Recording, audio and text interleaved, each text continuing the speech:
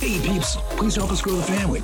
Give us a comment and review on the Apple or Google Play Store. It's super quick and easy. Just scroll down, click the little stars, comment, and just help us grow the family. All right, so now that that's out of the way, let's get into this. What is going on, crypto family? So today we have got it's gonna be a treat. It's gonna be a lot of fun. We got Zen Garcia. He's quite the researcher. I think he's written like over 30 books. He's been broadcasting, I think, since around 2008. He and his family are just a bunch of amazing scholars and scribes and researchers, and so it's gonna be fun to pick his brain and kind of hear all the cool stuff that he's been up to and what he's bringing. I know he's got a new book coming out here pretty quick. It's called The Pre-Adamites, I believe it is, of the Antediluvian World. Is that right, Zen? Yes, the Pre-Adamites and the Antediluvian World, yes. Yeah, it's going to be an interesting one for sure. So, we got a lot of different questions that the fam has asked us to cover, and it's just going to be, I think it's going to be one of those really interesting and fun, conversations to kind of learn a lot of stuff. I mean, there's obviously things that I'll have a different conclusion than you on, but obviously you are much more into this stuff than probably anybody else out there. So it's going to be awesome to hear some of your thoughts. So I guess just to start off, Zen, just kind of tell us, who you are and, where you're from and how you kind of got into, the Book of Enoch and all the scriptures and things like that. Sure. Well, the first time I read the Book of Enoch, I was 18 years old. Back then, there was all the New Age hype going on. There was this great alignment of all the planets on one side of the Earth. I think it was called the harmonic convergence. And my friends and I had skipped school and were hanging out in Atlanta at a little place, Little Five Points, and there was this bookshop there called Crystal Blue, and there were a lot of these New Age teachings and New Age books that were found in there, and the Book of Enoch was also amongst them. And so I always had a fascination for scripture, so I bought it and read it and was blown away by it, and it led me to interest in the whole story of Genesis 6 and the sons of God taking wives of the daughters of man and creating a race of giants. And so it really kicked off a fascination for the esoteric. And also, I was reading at that time a lot of the Zachariah Sitchin stories and the Sumerian mythology of the Anunnaki and all of that. And so I've always had a keen interest in the mythology and biblical prophecy. And then after 2001 with the World Trade Center and those particular attacks, and then seeing that governments were sponsoring terror and creating the boogeyman as a pretext to start illegal wars against innocent people, I began to examine and look into the New World Order and the conspiratorial side of what we are contending with in the world.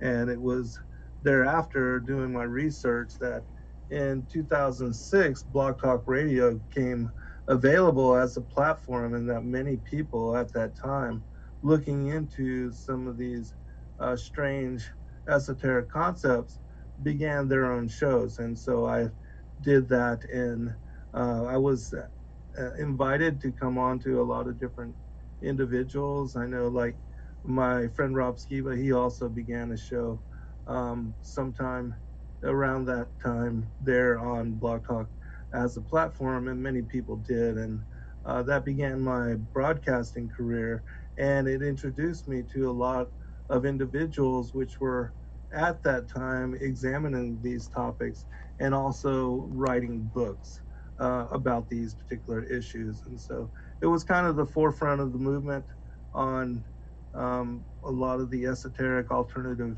truth, and people that used radio as a platform to reach and share the information they've discovered with others. And then afterwards, many not only inviting me to come on to their shows, they asked me to share my writings, my investigation, the research that I was doing. And so I began to compile the information into many books. And I was already a published author since the time of 22 years of age. I released my first book, Look Somewhere Different, in 1992.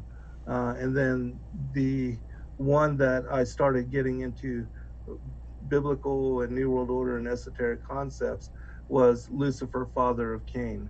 And so that's all about the serpent seed and how, even in this day and age, the New World Order elites are from this one particular bloodline, and that they are contending against the children of Adam, and that this particular enmity between these seed lines ties back to not only what occurred in the garden with Adam and Eve's fall from grace, but also to the separation of light and darkness, and Legion rebelling against the Most High God and causing what is the war in heaven.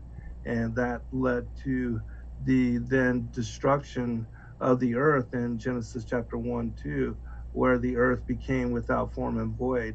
And the book that I'm writing now about the pre-Adamites and the antediluvian world is specific to all of that. And it covers how the fallen angels had been cast out on what the second book of Enoch describes in chapter 29 and 30 as being the second day. And so from the second to the sixth day, they were present in this world when we were not. And so a lot of what we see with regard to the megalithic structures and the cyclopean architecture worldwide was established by them. And this is why, the what science concludes as the timeline for humanity, that we, became cavemen, cave dwellers, whatever, and then beginning to farm and to gather in tribes and to slowly start to create what is the structure of society.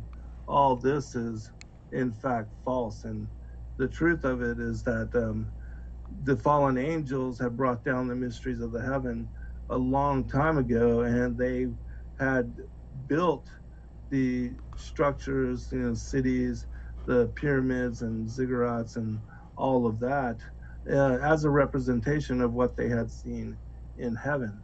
Um, the ziggurats and the pyramids, I believe, are a representation of New Jerusalem, and that these things were done in very ancient times, and that the Bible speaks about eras and ages to the earth that predate what is the modern 6,000 years of the story of Adam and Eve and modern humanity.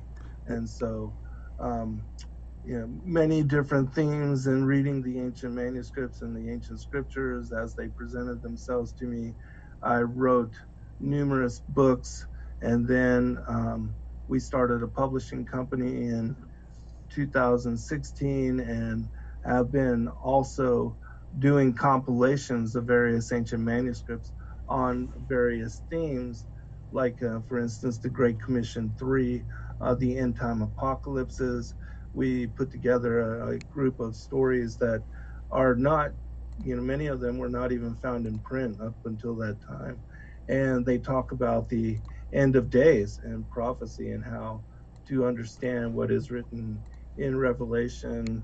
Then we also put together the collected works of Enoch, together with other stories and other manuscripts that have only recently come to light, and which are also not available in print. And other things like Yahushua Christ, the infancy, early childhood, and lost years, because the Bible only speaks about one story of the youth of Christ when he was 13 years old, and he had departed from Joseph and Mary when they had went to Jerusalem for Passover, and then backtracking their steps, they found him in the temple, and he was teaching, schooling the elder rabbis and the people of knowledge. And this, comes out in greater clarity in the infancy narratives, but because you really don't hear about or know about or learn about the story of Joseph and Mary and Yahushua in the lost years. These extra biblical texts can really fill in the gaps and help people to better understand what may remain ambiguous within the canonical materials. Yeah, I mean, so many things that you've talked about right now. I mean, this is stuff you do not learn in Sunday school. It's just something No, not you at don't, all. yeah, you don't hear about it in church. A lot of this stuff just sounds, kind of like craziness because nobody's really heard about this stuff. And I picked up the Book of Enoch and read it, I think 2 or 3 times. And I got to tell you, like I was saying before the show started, so much of it's just over my head. And so it's going to be great to get your thoughts on a lot of this stuff. I mean, if you don't mind me asking. I know on your website it shows you in a wheelchair. Can you tell us what happened there? It looks like you were It looks like you like to fence, but it also looks like you're Yeah. in a wheelchair. Yeah, I was at one time after acquiring my disability where I became paralyzed in 1994 when we lost our brakes on a mountain road. I was actually out there in California where you are now, living in Garberville and going to a massage school called the Hartwood Institute. And we, like I said, we lost our brakes. We were going down to a Grateful Dead show, and losing our brakes, we went off a cliff and dropped 85 feet, and I broke my neck at that time and became a quadriplegic. And so I've been in a wheelchair since. But after moving back here to Atlanta, where my parents were living, Shepherd Spinal Center, which is world renowned for treating not only spinal cord injury but also traumatic brain injuries, they have a number of sporting teams. And so I got involved with fencing because I had previously was a student and also a teacher of martial arts, and I was involved in the study of many different styles and the incorporation of all of them into what even Bruce Lee called the way of the wandering fist, the Jeet Kune Do, which was an amalgamation of all styles. You basically take your opponent and out of what they are used to, for like most Western fighters that are brought up on boxing, you take them to the ground, you choke them out. So you just, adapt and you learn all styles so that understanding the weakness of your opponent, you use that against them to defeat them. Yeah, incredible. Yeah, you got quite the journey, and we definitely appreciate all the stuff that you bring to the world. And it's incredible that even through through the accident and through the your situation, you're able to still do so much. So yeah, that's Yeah, I appreciate that as well. yeah. You got to do what you can with what you got. I hear you. That's for sure.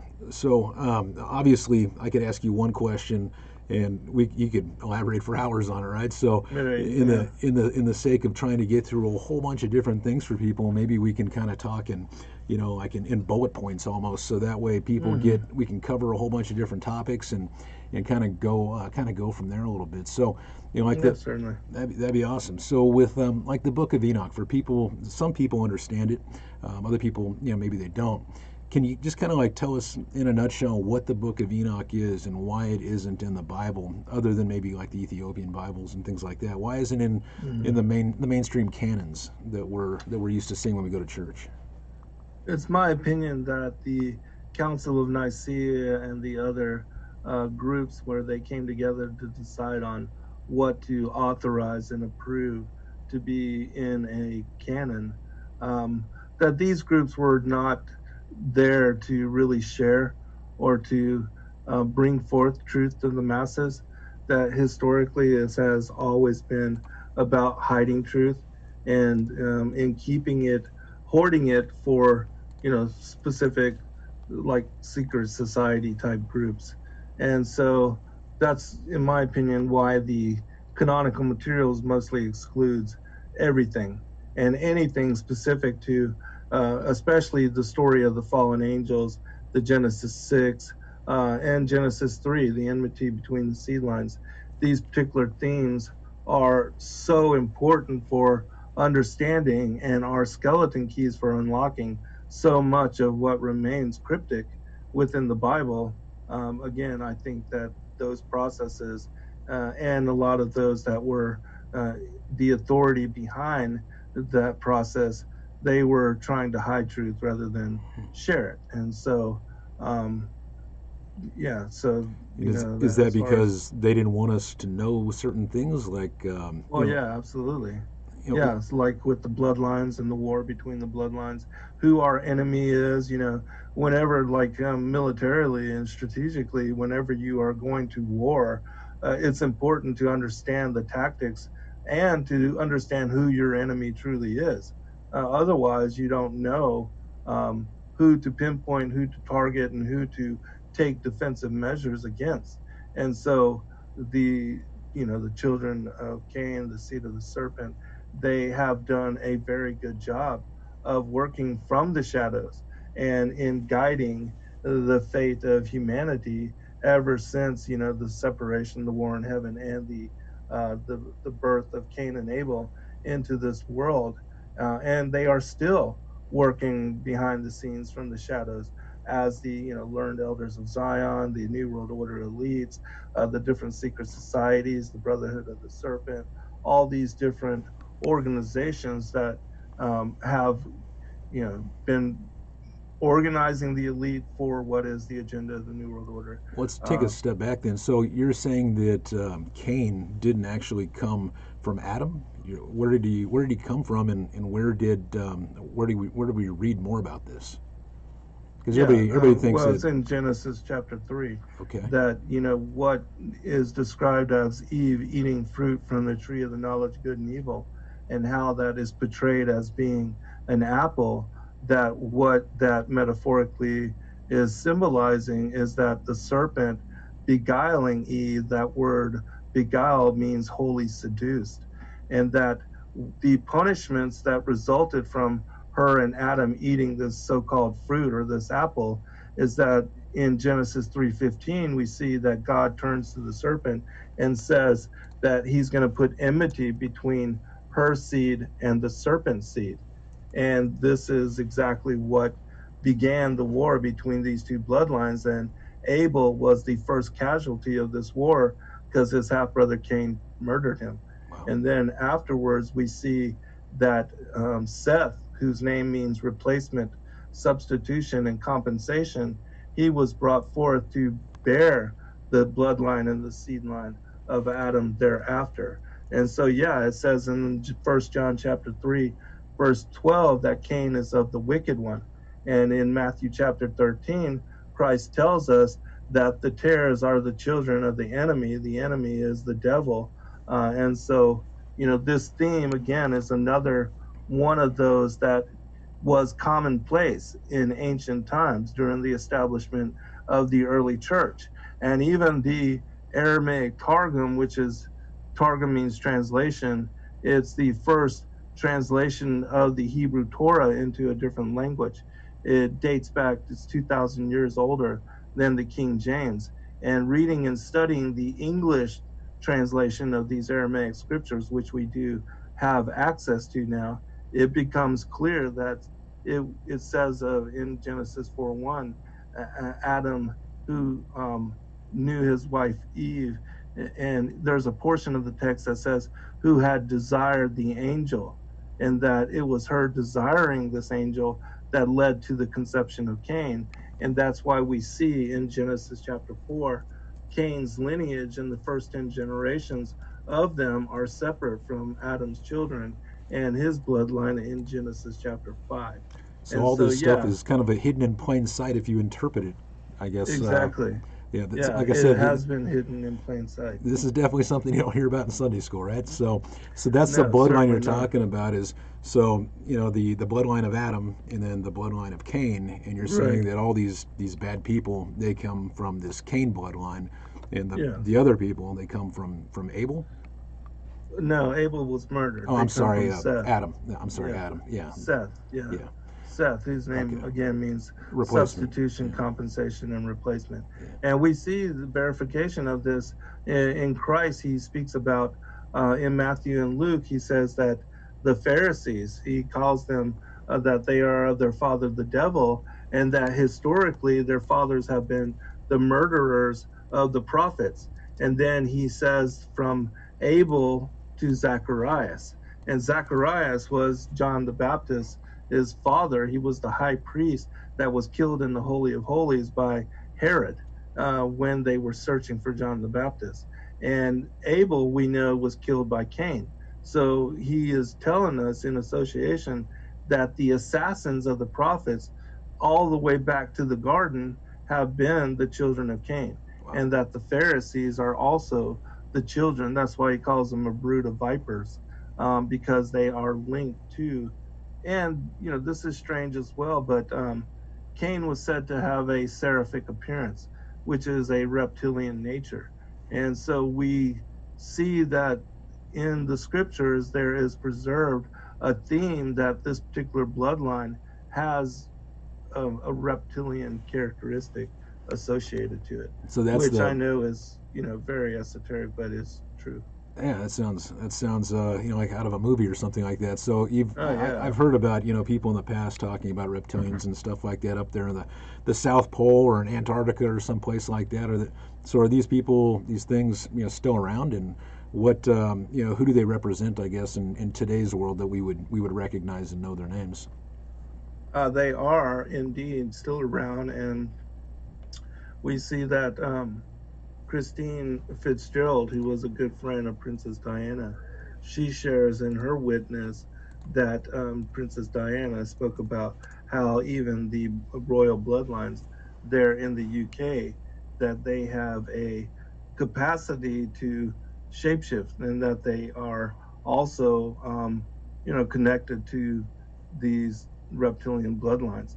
Arizona Wilder also speaks about this, David Icke as well. And this is also biblical, the concepts of, and I know this sounds all crazy, but even looking at the oral traditions preserved worldwide, you see that it is talked about how the Anunnaki, which they're depicted as having and holding form as a feathered serpent, that the bloodlines that rule over many of the different empires and ancient kingdoms worldwide are attributed as having been seeded and established by the dragons or dragon like entities.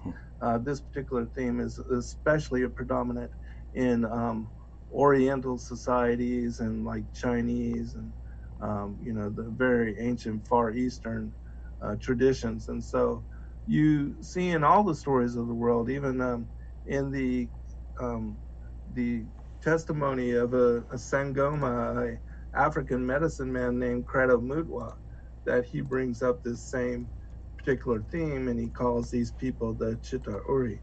And so all of this information is found in great detail in my books. And I know again that it sounds strange and bizarre, but when you look at the ancient mythologies, the oral traditions, and the legends um, preserved worldwide, this is the background, the underlying truth which comes forth. Wow. So in the actual book of Enoch, if you had to sum it up, kind of like in a nutshell for people that haven't read it or whatnot, what exactly does it tell us? What can we learn from it? Is it initially when I first read it, it seemed like it kind of explains everything, right? It kind of explains how the world works. It explains why things are the way they are. But again, it was way over my head. And again, it's not something taught in Sunday school or at church or school. So if you can just kind of like sum up, what that is, so we can kind of start, touching on different subjects throughout it, that'd be awesome. Yeah, sure. In the ancient traditions, it is said that when Adam was cast forth from paradise, he was given five books called the books of creation. One is the book of astrology, the book of signs, the book of the wars of the Lord, the book of the generations of man, and the book of the law. And looking at the book of Enoch, it was said that Enoch was taught from these books. And so, really, what we see in the book of Enoch is an amalgamation of these five books, and the different portions speak about and share as testament the story of the rebellion of the Watchers during the time of Yared, Enoch's father, whose name means descent. And his name is preserving the fact that the Watcher angels, 200 said to be in the book of Enoch, that carrying the mysteries of heaven, they descended down to the heavens and took wives of all which they chose.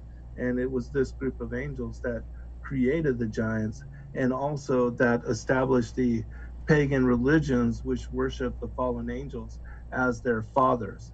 And they did, in in this particular worship, they establish victim, blood, and child sacrifice, the consumption of blood, and cannibalism as part of their religious activities. And so that's why we see all throughout the scriptures that, the ancient pagan cultures and the empires that were ruled over by the giants, that they had such behavior and activity. But other portions of the book of Enoch, like Rob and I have been doing a chapter by chapter, verse by verse study of the book of Enoch for now 25 weeks, Wow. and or 25 shows, and which does equate to weeks because we do one a week. But anyways, in the second portion of the book of Enoch, the chapters 46 onward, you see that it is a description of what is the harvest at the end of days, and the separation of the wheat and the tares, and also prophetically speaks about the second advent, the return of Christ as judge, and that he would at that time, being the elect one and the Son of Man, that he would end the whole duality and theme of good and evil, pain and pleasure, light and darkness. All that would be ended with the return of the Son of Man. But then you have in chapters 71 through 84 what is called the book on the courses of the heavenly luminaries. And this is a description of the heavenly clockwork system. And Enoch describes in great detail the motions of the luminaries. The first portion is the greater luminary, which is the sun. Then he talks about the lesser luminary. Then he talks about the cycles of the planets. And then finally, the constellations and what is the Mazzaroth, or the 12 houses of the zodiac. And thereafter, he goes into what is called the dream vision.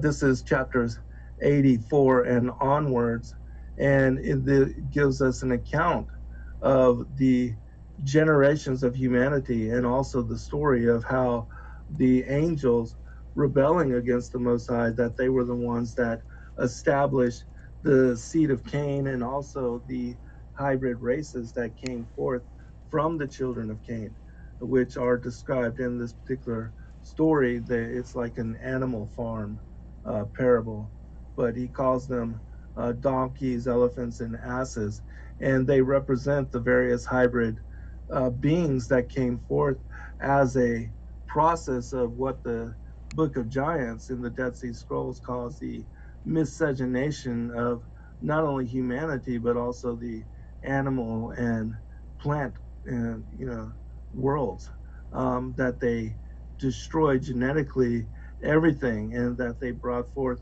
many hybrid type of creatures, which, because they were hybrid, they couldn't replicate kind after kind, and they disappeared after their one lifetime. But there were, during that time, what we see in the ancient accounts and the mythologies, again, the stories of the men of renown, and these stories of creatures like Medusa, the ancient heroes, Zeus. Hercules, centaurs, things of that nature.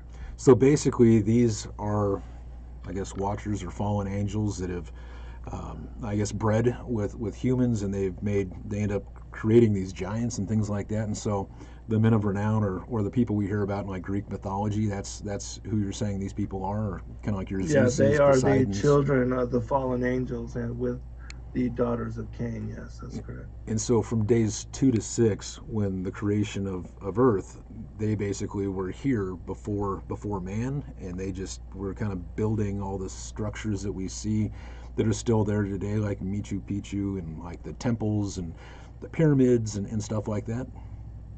Yes, a lot of that was created by what are referenced as the Titans of old, and that there was before even what we see in Genesis 1:2, where the earth is being reestablished and re inhabited with all the creatures, because everything had been utterly annihilated leading up to the verse in Genesis 1:2.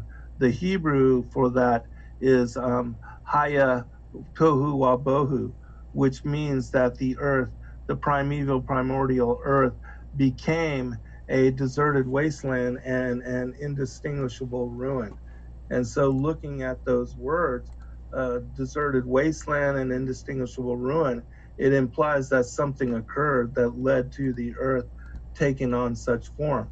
And this was the war in heaven and the rebellion of the angels. And yeah, so being cast out, they were present here on the earth even before the creation of the pre-Adamites in Genesis 1:26 through 28, and of modern humanity in Genesis 2:4 through 2:7. And so there, this represents a time, I believe, when the pre-Adamites, even before the pre-Adamites, that there were very huge, could be, several hundred feet tall beings, called the Titans, and that this also represents an age when the trees were of very large size as well, and that what we see as mountains like the Devil Towers could have represented what are the bases of these very large trees from those very ancient times. And we see that in the landscape of that particular ancient world has been fossilized and petrified, into the landscape what seems to be the carcasses and the ancient bodies of not only these giants but these ancient creatures that were at and alive at that time. It also describes how even the dragonflies, that in this age they had a 6 foot wingspan, and so the very a whole different cycle of life, and the stature and the size of the beings and creatures that were part of this ancient age is beyond imagination for us. That even in the Bible, with the creation of modern humanity, you see that the first generations of mankind lived almost 1,000 years, and they had very long lifespans. And I do believe that they had greater statures than what we see and are used to thinking about in this day and age. So back then, like Methuselah, for instance, lived to be like 1,000 years old, right? So, In 969 years, I believe. yep.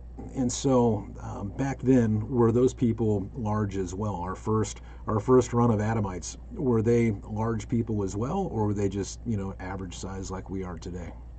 No, I do believe they were of much larger stature, in that in the Gospel of Bartholomew, it attributes Adam as being 90 foot tall. Wow. I don't believe at all that all of the other, children that were born of Adam were of that large size, but I do believe that they were of larger size than we are in this day and age. So, And that even the lifespans of the giants in the book of Enoch were said to be reduced to 500 years. so like take for instance, like Noah. So when Noah created the ark, was he, larger than normal as well? Because a lot of people say that, he couldn't have done that. I know it took 40 years to build the ark, but was he also large? And that would explain why he and his family were able to build something so large. Yeah, he was of larger stature, and that in Turkey there was a time when the grave of Noah's wife was said to have been located there.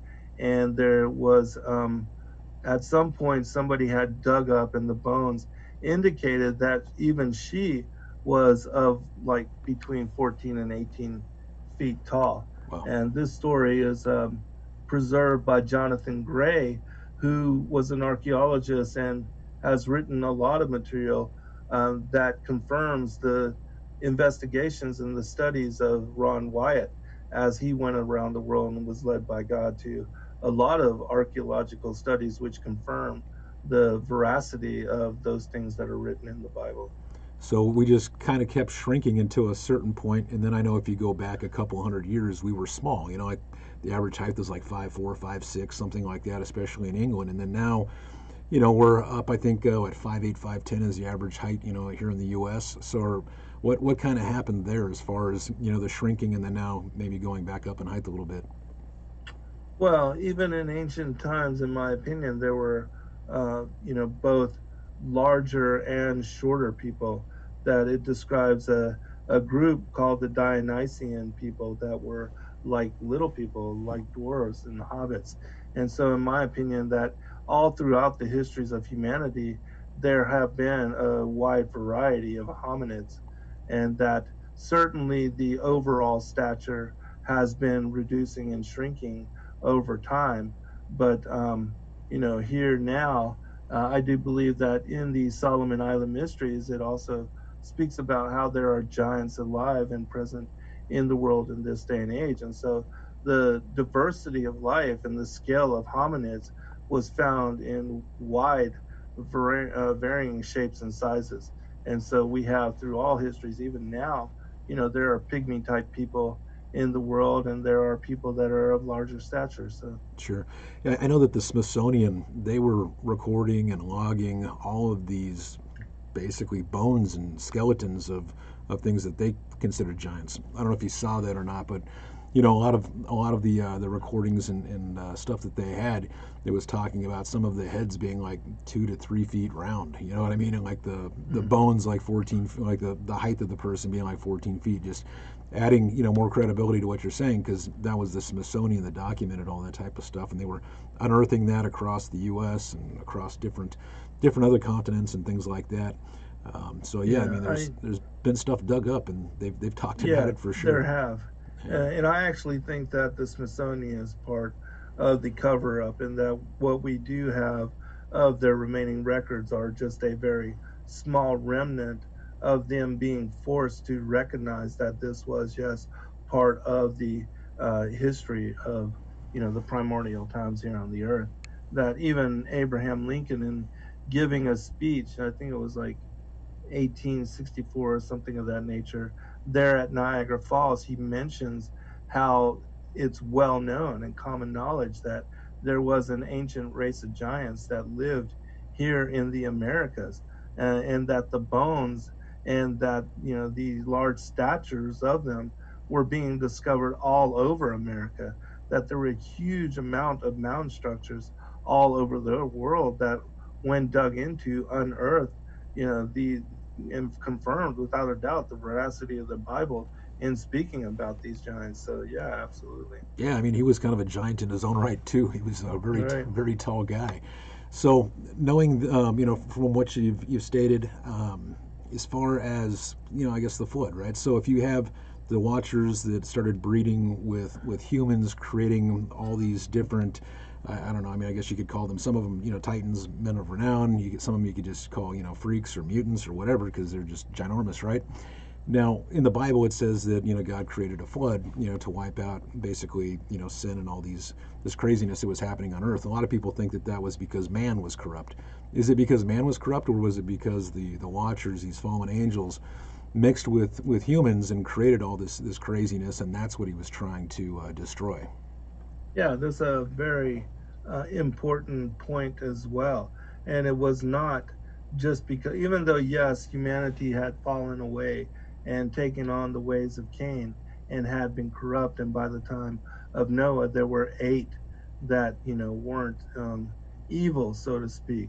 But it was Noah who was only pure in his generations, meaning that he did not have the corruption of the Nephilim seed in his bloodline and in his lineage.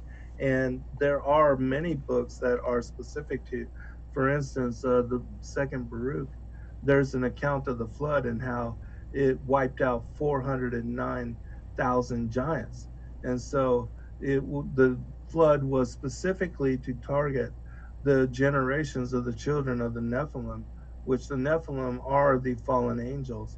A lot of people associate the Nephilim with being the giants, but I don't. I only believe the Nephilim are the fallen angels, and then all those that were born unto them, even these hybrid beings, they were, many of them, cannibals and eating the blood and consuming the flesh of humanity. And this was one of the reasons why, specifically, that yes, God brought a flood upon the world. And not only that, in the book of Enoch, it tells us that the angels were tasked with setting the giant tribes against each other, and that there was a punishment that was given to the Watchers that they would be forced to watch the destruction of their children.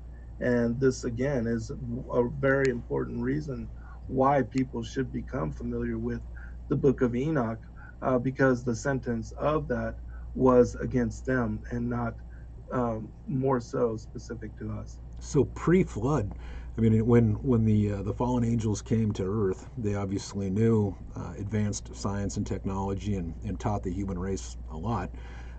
What do you think that they had back then? Do you think that there was like the pyramids? What do you think the point of that was? What do you think the point of Atlantis was? What kind of flying saucers and crafts and things like that do you think that they had back in the day that some people were starting to realize may have existed back then? I think that the fallen angels had high technology and capacity to perform and to construct things that we can't replicate even in this day and age. And that, we don't even know the types of technologies and capacities that they had. But according to the mythologies, they were involved in sort of Stargate like technology where they were opening and conjuring and invitings into this realm devils and demons. And that was part of the reason why judgment was brought upon them, even in the Atlantean age and with the destruction of the old world. As I cover in this particular book and some of the other books that I've written, there's a scroll of Thothis and the Emerald Tablets of Thoth, which speak about these Atlantean people, these Atlantean priest kings, and the kind of evil and abomination that they were involved in. And it also talks about how, being serpent headed or reptilian in nature, that they possessed and took over the councils of humanity, and in that way became were able to dictate the fate and destiny of humanity according to their whims and their desires. And so I think that even scripturally, Christ speaks about these beings as, the archons, the powers, the principalities, the rulers of darkness, wickedness in high places, and that unless you understand this aspect of what we have been contending with all throughout history, even going back to very ancient times, you just can't make sense of what is the true spiritual war against humanity, that even Daniel speaks about them attempting to intermingle themselves amongst the seed of men, and that there is this spiritual force called Legion, which is in this day and age dictating and leaving even the councils of humanity, the New World Order, and the kings of the earth that through the United Nations bow down and take blood oath to worship them. This is the reality of what we are contending with. Wow. So to backtrack a little bit, when you're talking about portals, what do you think the pyramids? What do you think the main purpose of them? What do you think they are? Well, some say that they were for initiation and for conjuring and interacting with the devils and the demons, which I do believe that some aspect of that may be true. But, there's others that talk about that the pyramid was a source of power and that it was able to generate power and etheric or, electromagnetic, whatever it may be. Certainly, even in the Tartarian Empire and the construction of those particular cities, we see that there was um, things connected to free energy and free energy devices that we don't understand, and that this kind of technology has been suppressed, but certainly in ancient times and as established by the fallen ones themselves, there was high technology which involved the use of crystals and stones and things of that nature to to magnify, which we know that even crystals, they're used in our TVs and radios to transmit and to receive, and so that is without a doubt Yeah, capacity that they were able to use and exploit and that we don't understand. Yeah, it's the when you start talking about like crystals and things like that. Are you familiar with a guy named Dr. Greer? I think he did a couple videos, unacknowledged, and then the other one is Close Encounters of the Fifth Kind. He talks about these these gems or these rocks or whatnot that are used to basically power these spacecraft. Have you Are heard you of it? talking about Stephen Greer? Yeah, yeah, Dr. Stephen Uh, Greer. I'm I'm not familiar with his work, but I know who he is as being in connection with the Disclosure Project. Yeah, I don't know what that is, but I'd seen a couple of those videos, and it was interesting that they were talking about basically these stones, like what you're speaking about now, was actually used to power these crafts. And even people that think UFOs are crazy, I mean, you saw CNN, right, in the midst of all this coronavirus stuff, they were showing like, I don't know, 10-year-old footage of UFOs. CNN did, MSNBC, all the all the regular channels that we try not to watch, for the same reason we don't drink out of a toilet bowl, right? But Yeah, right. but they yeah, they were showing footage of all these crazy UFOs. So I thought it was interesting you're talking about the stones and the rocks that power things, because I know in Egypt, I think like in the past 10 years or something like that, when they were resurfacing or doing some type of I don't know, rehabilitating some of the structures and things there, some of the plaster fell off, and it showed this stuff from, God, I don't know, thousands of years ago that was kind of I guess carved into these structures, and it looked like airplanes and helicopters and submarines and Right. things like Yeah. that. So just wonder how long this stuff has been around. And it sounds like it's been around from the very beginning, right? So, and Right. we're just now Yeah, and I think that this is one of the reasons why Christ alludes to in the chapters where the apostles ask him what would be the signs of his return and of the end of the age.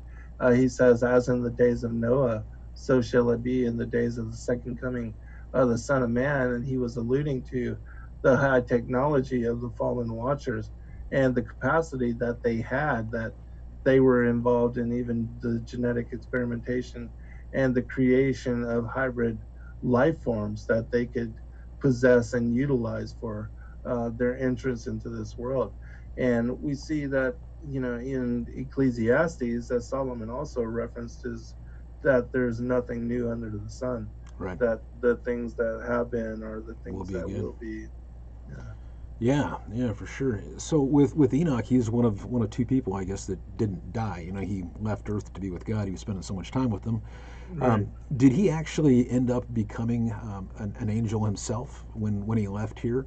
I think it was like, it's something called like Metatron or something like that. Is that Yeah. that That him? that is the story according to some aspects of the biblical narrative, that he was transformed into the angel Metatron, and that he was assigned the task of writing and preserving the actions and behaviors of all people into what are the books of remembrance, or the books of life, and that these would be opened at the end of days to determine who would be numbered amongst the elect and who with the children of perdition. And so, yeah, that is the story.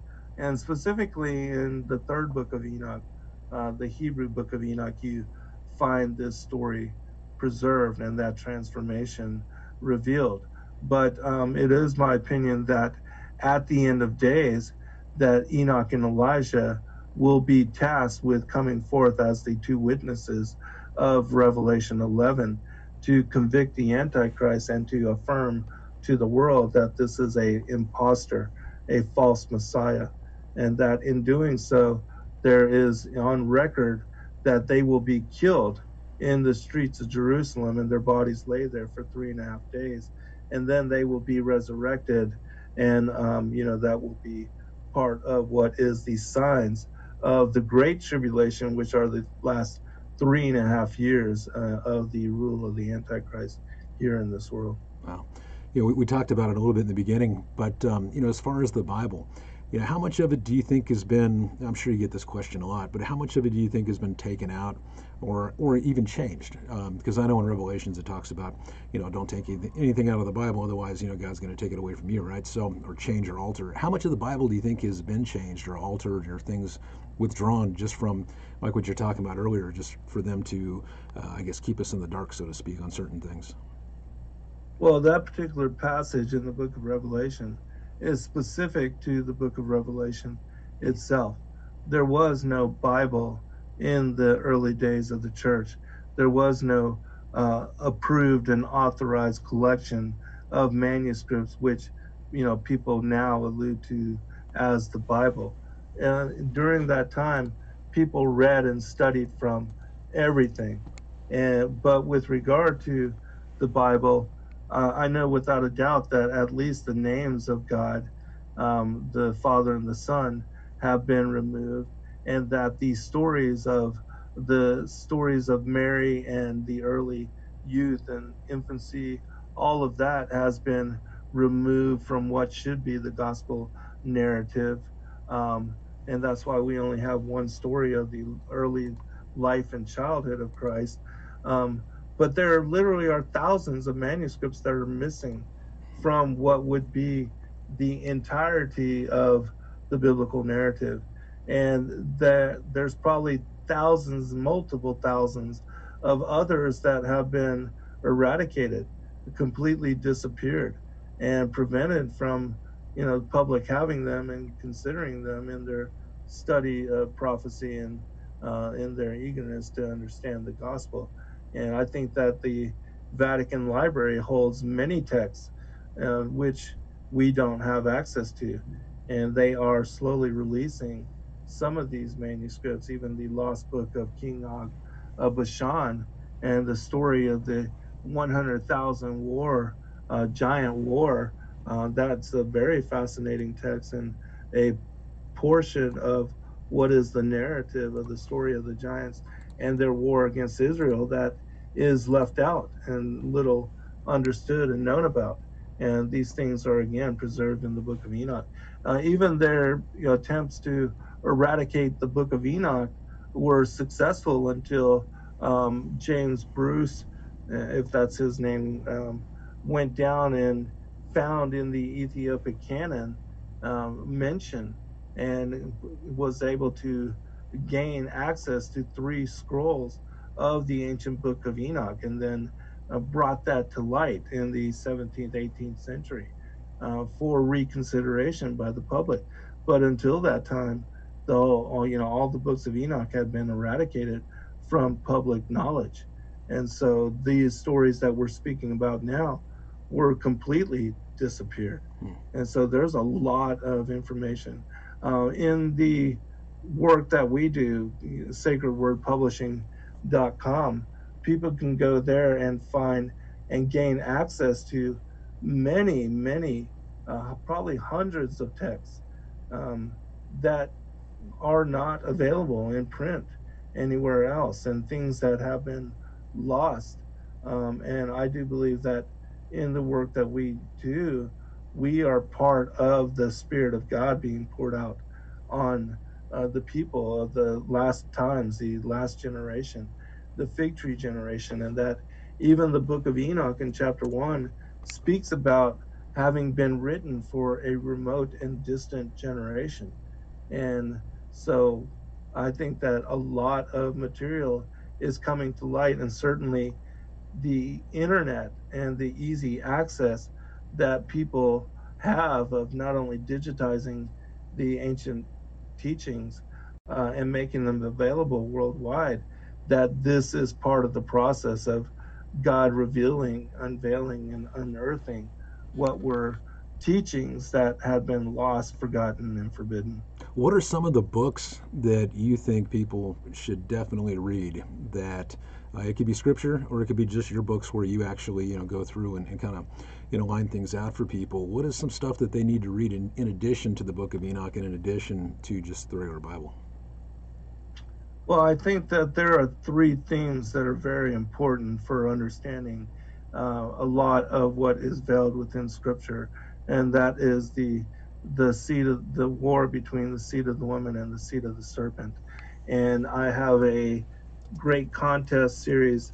Book 1, The War in Heaven. Book 2, The Enmity Between the Seed Lines, that will help people to understand the overall, the larger picture of what we are contending with, and how it is even revealed that the presidents, all the presidents of America, are Right. blood related to one another. Um, and so I think that's a very important theme. The other is pre-existence and how election determines the circumstances of our birth, and that God knew us even before the foundations of the world. That, as it is said to Jeremiah, I knew you before you entered into the womb of your mother. I had foreordained you to be a prophet unto the nation. That this theme applies to all of us, and that the war in heaven was critical in determining who would be born of what particular bloodline in this lifetime incarnation. And so that is another very important theme. And then the other, I think, is biblical cosmology and how the concept of the Darwinian, Copernican, heliocentric model of the world, and that basis is tied to what will be the upcoming strong delusion of the extraterrestrials being the creators of humanity, and that many people are ready now even to bow down to these extraterrestrial gods, and they are nothing more than the fallen angels, which were cast out and banished long ago. And So, so, and then the other, so many other books, but like I said, the understanding of who Christ was, the stories of Mary and his early infancy, childhood, those lost years, and how he was God incarnate from the moment of his immaculate conception, and that it wasn't after the Holy Spirit came upon him during his baptism that he received divine providence, but that he had that Mary was able to even heal people that had leprosy and that were possessed by devils and demons with his bathwater and his swaddling clothes. And that even when he went into Egypt, all the idols bowed to him when he was a 2 year old child. And so these kind of stories affirm that, and prophetically, he explains, all throughout his life, things that would happen to him later. And so I think that is also knowledge that people should try to glean. The collected works of Enoch, which, the story of the fallen angels and the interdiction of the watchers into the affairs of humanity, these topics are very important as well. And that it was specifically because of Genesis 3, and that Cain was of the wicked one, that the possibility of Genesis 6 and the interdiction of the watchers with the daughters of Cain was even possible, and that it is this particular bloodline which we are at war against, and even now with the bloodline of the elite being connected to them. And then there's, like I said, the Great Commission 3, the end time apocalypses. That, in my opinion, is the most important area of study for people that are alive right now, because prophecy shows to you that the ancient manuscripts were inspired by the presence of the Most High God, and that only in understanding that truly there is a God, a creator, that we were made in his image, that you can understand that he has revealed through his word and through his prophets the end from the beginning. right. And so, those are just some of the things, but So many there's so questions.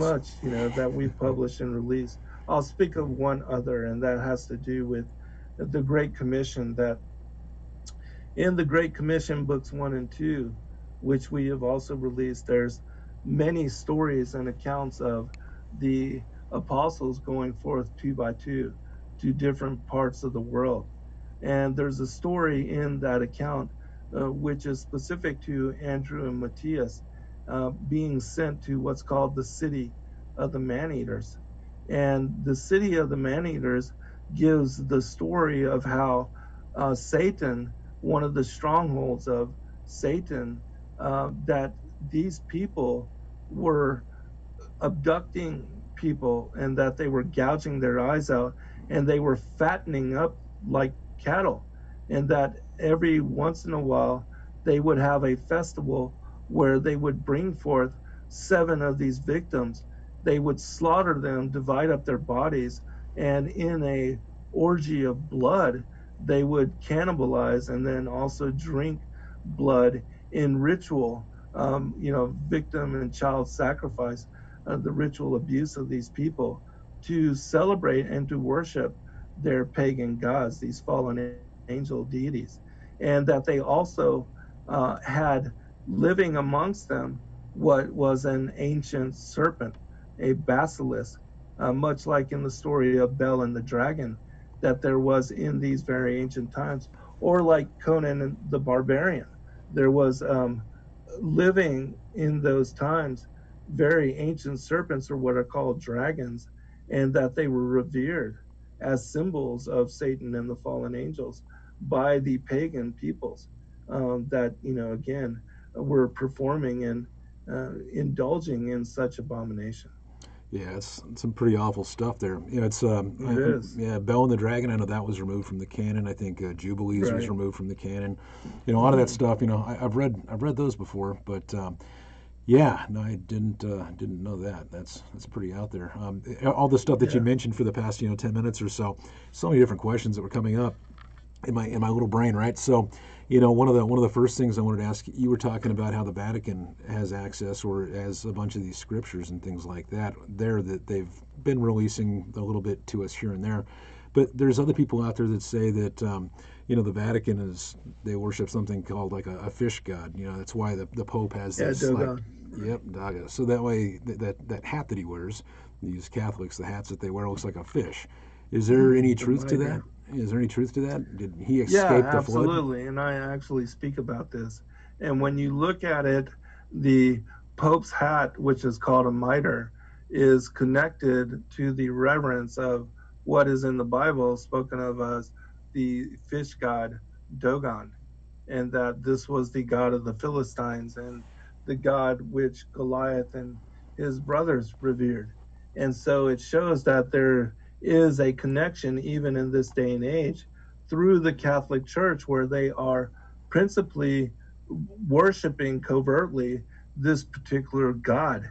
And we see in the story of Berosus, he speaks about how in the ancient times, this particular deity, this hybrid being, which is another form of what is called the phoenix or the feathered serpent, the Nakash in Genesis chapter 3, that this particular being had come to the ancient peoples and taught them language, numbers, mathematics, and gave them high technology, which elevated and evolved their cultures and civilizations very quickly. But what is not spoken about, and even in the reverence of the feathered serpent worldwide, that in the Mayan and the Aztec and a lot of cultures worldwide, they speak about the reverence of this feathered serpent, the Viracocha, Kukulkan, Quetzalcoatl, things of that nature, that this same deity or this group of these hybrid beings, that they came down from the heavens or came out of the seas in order to give information and knowledge to the people. But in doing so, they also established religions where child victim and blood sacrifice were part of the construct of their worship. And so that's the thing that sets apart the pagan peoples worldwide from what is the worship and the devotion of the Most High God and the Israel and the children of promise, because God hates that kind of behavior and those kind of things, which were again commonplace amongst the pagan peoples in their worship of the fallen angel deities. It's crazy. Is the Doggin guy still alive? I do believe that he is part of Legion, Yeah. and that Satan, the adversary, Lucifer, the fallen cherub, that all of these entities are the same beings. And yeah, they're going to be until the end of what will be the millennial reign, where they are wiped out as if that they had never been in what's called biblically the second death. Then death, evil, and Legion and all those that follow them, even the New World Order elites, they will be eradicated and destroyed and wiped out from existence. Well, where do you think? Where in the world do you think they're at? You hear stories about North Pole, South Pole, stuff like that. What's your thoughts on it? In my opinion, the North Pole is the gateway, what Jacob calls the ladder of the angels, and that there is a opening that leads to what is the throne room of the Most High God, there where Polaris is. And there is no South Pole. The South Pole is the outer rim of the circle of the Earth. But that in the North Pole, there is also called what is referred to as Rupes Negra, and it means the black rock, and that there's this ancient mountain there that is taller than any of the other mountains of the world. It's called the Mount of the Congregation in the scriptures. And Lucifer speaks about it as being in the sides of the north. But it's also called Mount Olympus, Mount Meru, Mount Zion, and this is where the demigods live. And specifically, as far as the fallen angels and legion, Dogon or Satan, Lucifer, Samael, Azazel, they live in the interior of the earth, that there is a hollow earth entrance, a whirlpool which surrounds this ancient mountain there at the North Pole that descends down into the interior of the earth. And this particular hole is said to swallow all of the world's oceans every 6 hours, and then reversing course, it expels them and in geyser. And that this cycle is what creates the high and low tide on the earth, because the earth again is a plane, and all of the world's oceans create what is the sea level.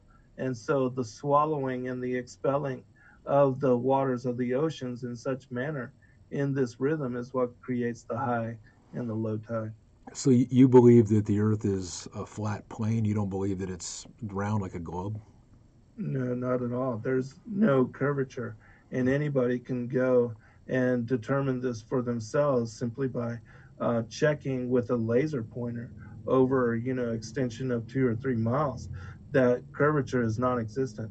That So, there's absolutely not 1 inch of curvature, even though it's supposed to be 8 inches inversely squared over, whatever amount of miles.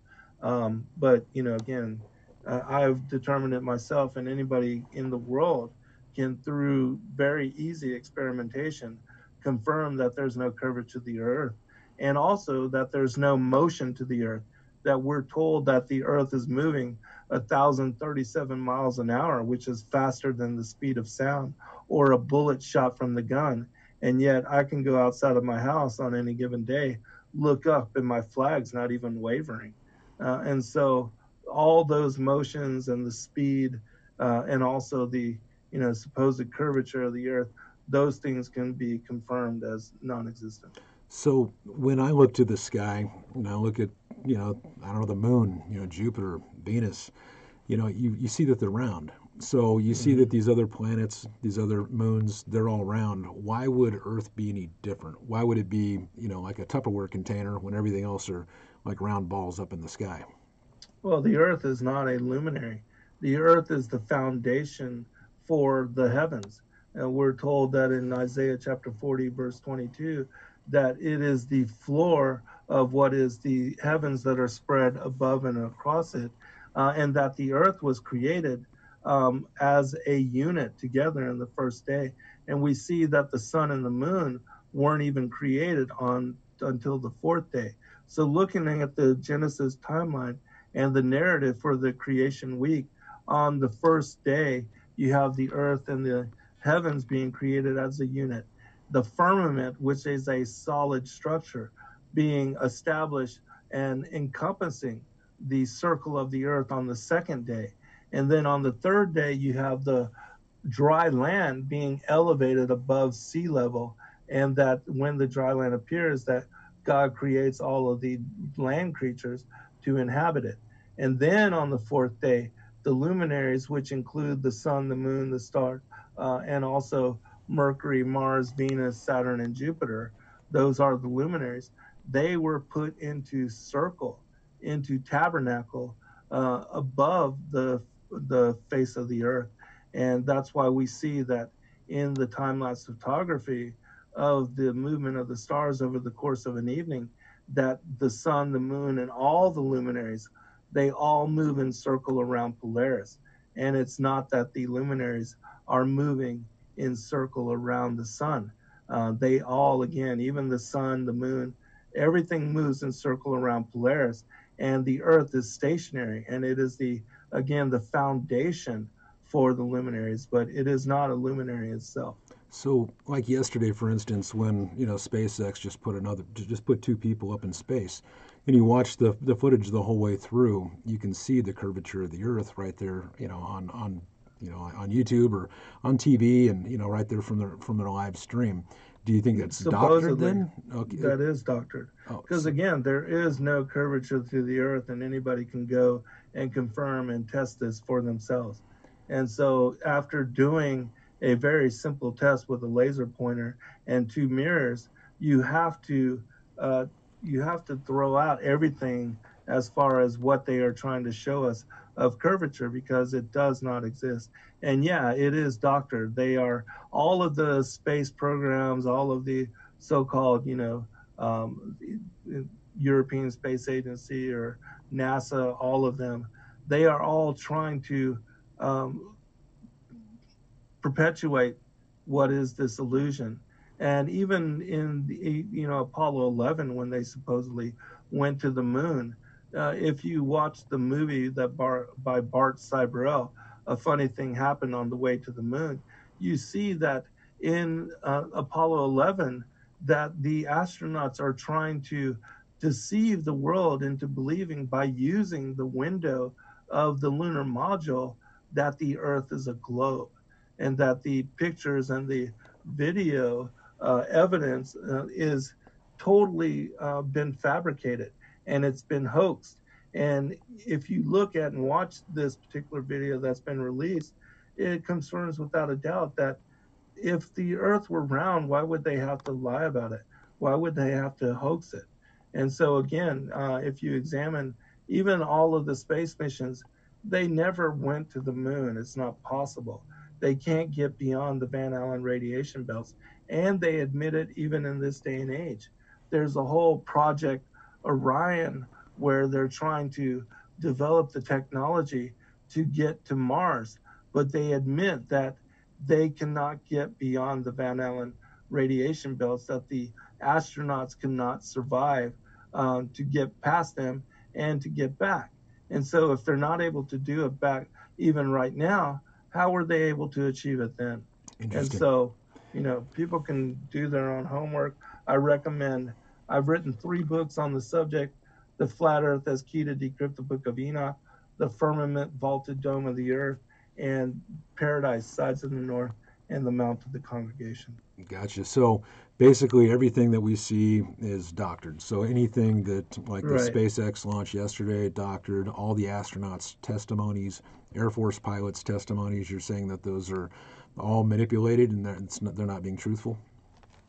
Well, when it comes to the shape of the Earth, they're not, or going to the moon, they're not. Yeah, there's some kind of, there's some kind of launch, and there's some kind of whatever. But as far as even talking about SpaceX in yesterday, you'll notice that they launched at 3:22.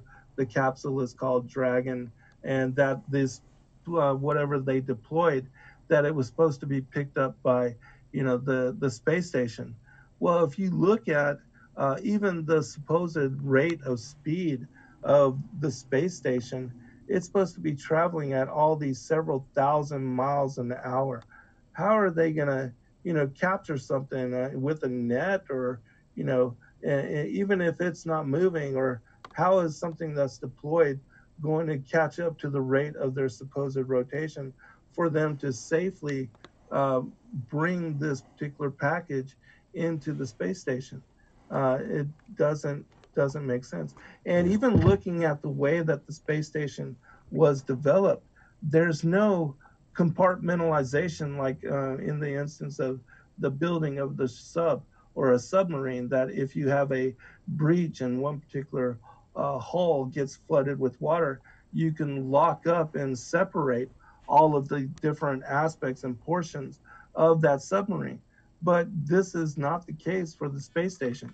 So if even one little part of the space station gets breached, even hit by a debris or a particle the size of a marble, it would absolutely destroy it. And yet there's no emergency measures for them to be able to seal off and to prevent the air, or as far as their oxygen dissipating. I mean, it just doesn't make sense. So a Yeah. lot of what has been pushed forth by NASA, in my opinion, is easily debunked. What would be the reason to convince people the world is round instead of flat? What's the end goal? What's the objective? Why would they even care what shape it is? Why would they push this on us if it wasn't real? Well, the first thing has to do with the $56 million a day that they are budgeted, which is quite a huge amount of money, and their ability to use that money for whatever projects or black ops or whatever. Um, But why would they but care with if it's flat or round? I mean, they'd still spend the money whether it was flat or round, right?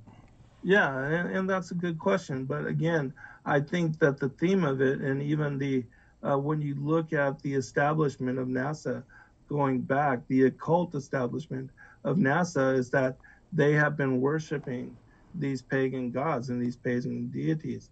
And again, I think that the end game, and the Bible warns us about this, is that now with the Ancient Aliens, the History Channel, they are pushing the theme that the extraterrestrials are our creators. And in the Sumerian mythology, it speaks about how they were able to set up colonies on the moon and Mars and things of that nature. Well, when you understand that the luminaries that are above us, that the stars are not suns and they don't all have planetary systems around them, but that the sun is unique in its construct, as is the earth, the possibility of these beings being from galaxies and light years away, and that they were able to evolve intelligent life in a manner that they were able to seed life here on the earth so many millions of years ago, or whatever it is that they're going to claim, that all that becomes nullified. It's not possible. In fact, the luminaries are even the sun and the moon, they say that the sun is 93 million miles away, and that you can fit 108 Earths across the center of its diameter.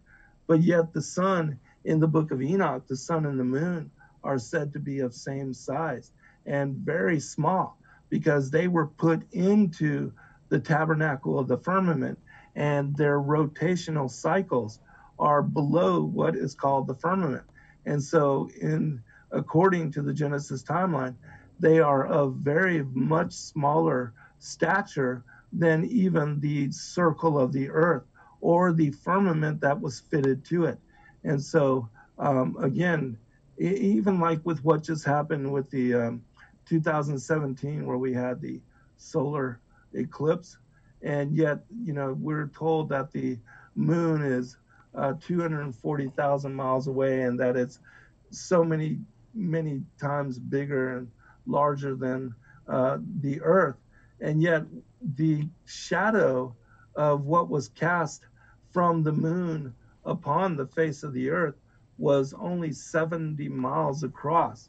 And if you take a flashlight and you shine its light onto an object, its its shadow is usually much larger than even the size of the object.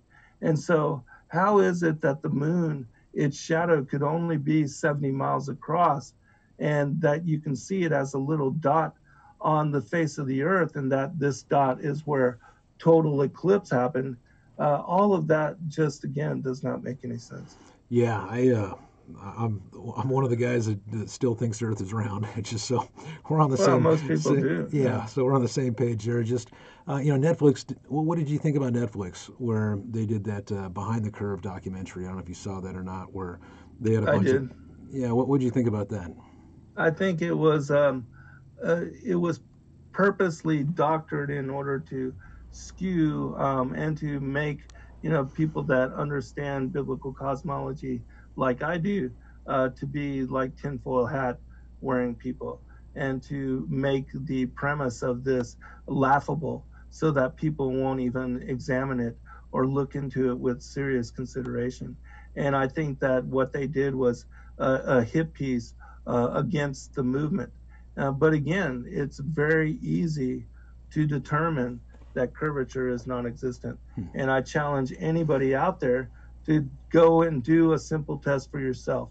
And another thing that when you really examine this particular topic with open mind, is that you will find that uh, lighthouses, cityscapes, statues, monuments like the Statue of Liberty, that they can be seen at 60 miles distance.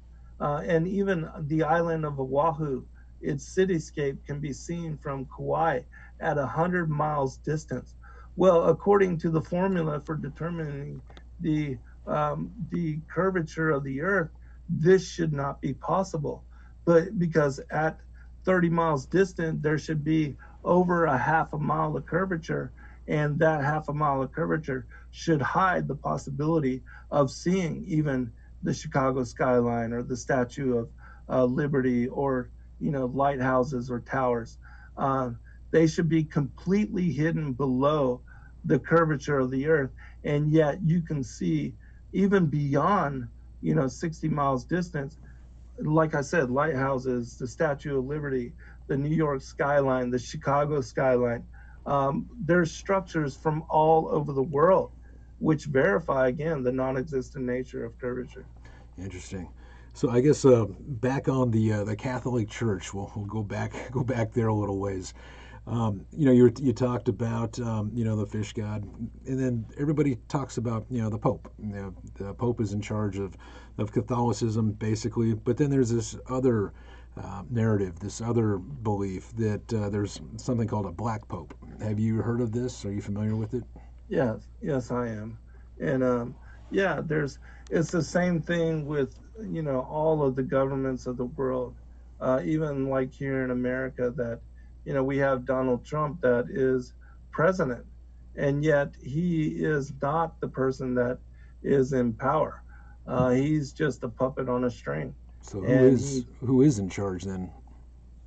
well, the Bilderberger elite and the New World Order elites that come together to decide even who's going to be brought forth in contention of a particular election. It has always been that way. The Royal Institute for the Affairs of Nations, which is and we have here in America the Council on Foreign Relations, the Trilateral Commission. We have these aspects of secret government that, having existed for a very long time, they are the ones that are truly ruling from behind the scenes.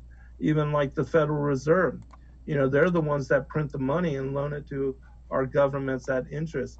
All of the income taxes of people living here in America go down to just pay the interest on this debt. And so, they're the ones that really rule from behind the scenes. And they show you, even on the dollar bill, you have, the Illuminati pyramid, and then you have the eye at the top of the Illuminati pyramid, which is separate and detached from that pyramid. That represents Lucifer and Satan, the powers, the principalities, the rulers of darkness, wickedness in high places.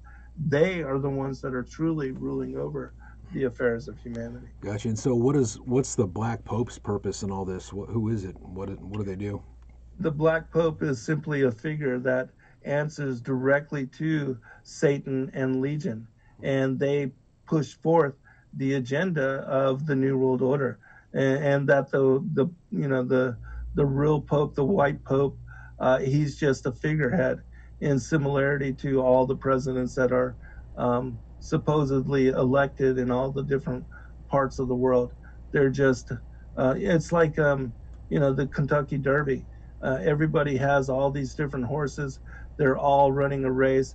You can all bet on them to win, but it's the owners that are behind the scene that fund and control and own each one of these horses.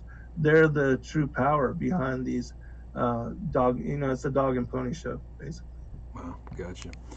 So back to I guess the creation, right? So over a 7-day period, well, I guess 6 days, How long do you think each one of those days are in our traditional, scale of time? How many hours do you think a day was? Was it 24? Do you think it was, when you try to piece this all together and figure out how much time has lapsed from day one to day six to day seven to where we're at, what do you think the time scale is? Well, I do believe that in the scriptures, it tells us in Psalms 90 that a day is as 1,000 years unto the Lord, and that going back to what is the recreation of the earth and the heavens after Genesis 1:3, that we had literally in the first creation week these 24-hour periods, but that they equate to, in what is called the Second World Age, 1,000 years, and that the Second World Age is a period of 1,000 years, which equals 120 jubilees of 50 years each, and then 1,000 years for the millennial reign. And so, um, yeah, I believe that the Second World Age is a duration and a period, an epoch of 7,000 years. Gotcha. And then the actual war in heaven, is that something that's still going on today? There's, a lot of questions around that. How did it start? How long has it been going for, or is it over? When's it come back? What do you think? Yeah, it is ongoing today because, the legion, the devils and demons that were cast out of the heaven, they are here on the earth. They've been given temporary reign, and they are waging war for the souls of humanity, and that they are trying to influence us into um, committing sin, which will find us, like them, excluded from salvation. And that their whole purpose now is to cause humanity to sin to such degree that we are not included in salvation through Christ.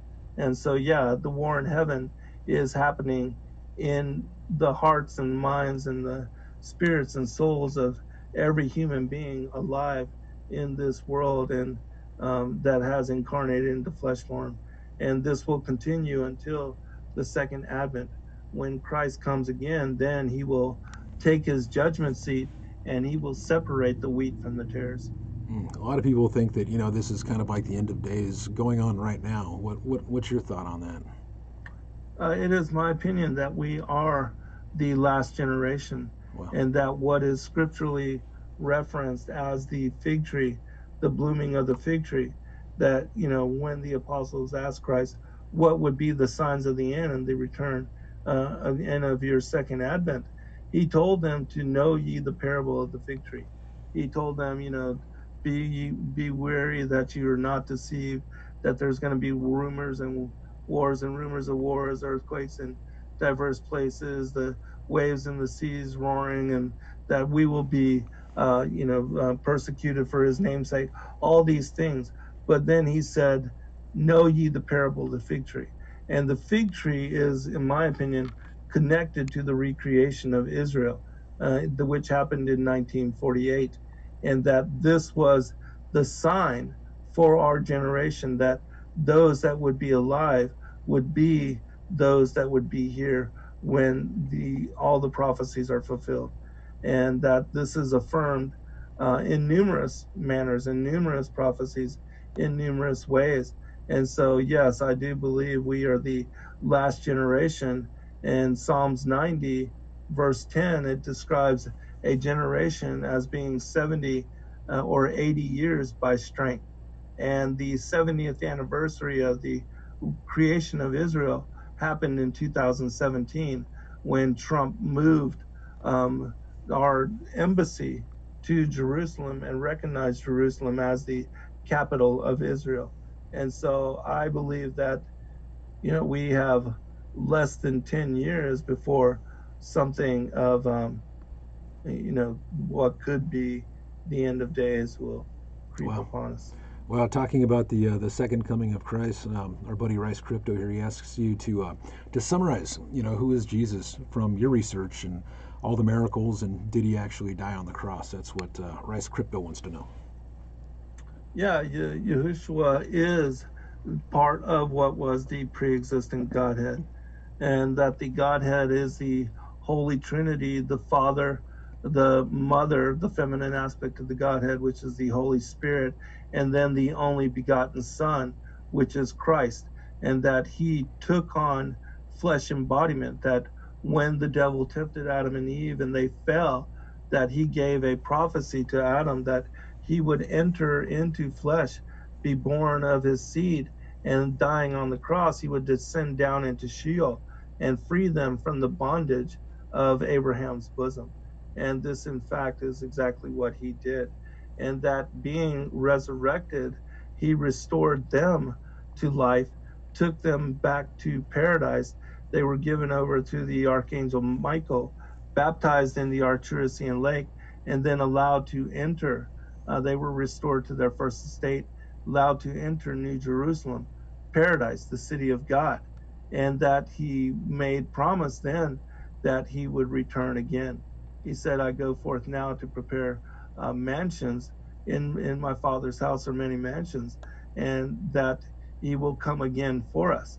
And so there is a time at the end of days where he will return, and then the harvest, the elect will be numbered with the children of promise, and the children of perdition, the seed of the serpent, will be numbered with the wicked. And the whole theme of the wise and foolish virgins, to have your oil in your lamp and to have your wicks trimmed and prepared for the coming of the bridegroom. This whole theme is part of that separation and that harvest at the end of days. So Christ is the Lamb of God that John said, and when he baptized him, behold, he who takes away the sins of the world. Because being the Son of God, he had the authority to forgive our sins, and also that salvation is through him. Gotcha. Yeah, I definitely agree. Now, where do you think he was at in the missing periods of the Bible? A lot of people say that he went to India. Some people say he went, to the Orient. Some people even say that he actually died in India after being resurrected. Have you heard any of this stuff? He didn't die. But yes, I have heard, and there is possibility of his having made a journey to India. There is a tradition of, stories that he did uh, come there and left a legacy of, divine occurrence there as well, just as he left miracle of his presence all throughout the world. Even the Native Americans have a tradition of what they call the Pale Healer, and stories of Yahushua having come to them and having traveled not only all through North America and meeting all the tribes, but also going to South America. There's a book called He Walked Amongst the Americas, which describe and share all of these ancient stories.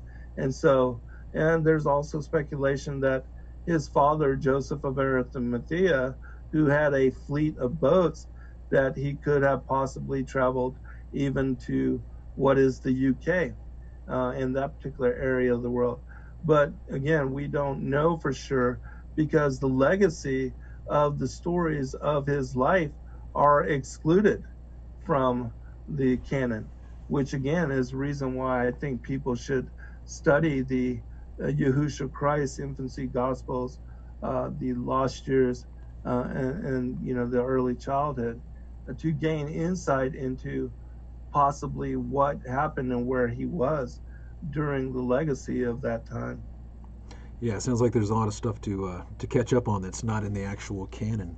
Another common question I get, the people were asking is, where do you think the Garden of Eden actually is or was? Well, the original paradise is in heaven, and it's where New Jerusalem is, and this is above the vaulted dome of the earth. It's called the City of God, and this is where Adam and Eve were taken, as well as all of their descendants, once Christ resurrected. In the story of the Gospel of Nicodemus, we have that Christ even told the thief that died on the cross with him, "This day you will be with me in paradise."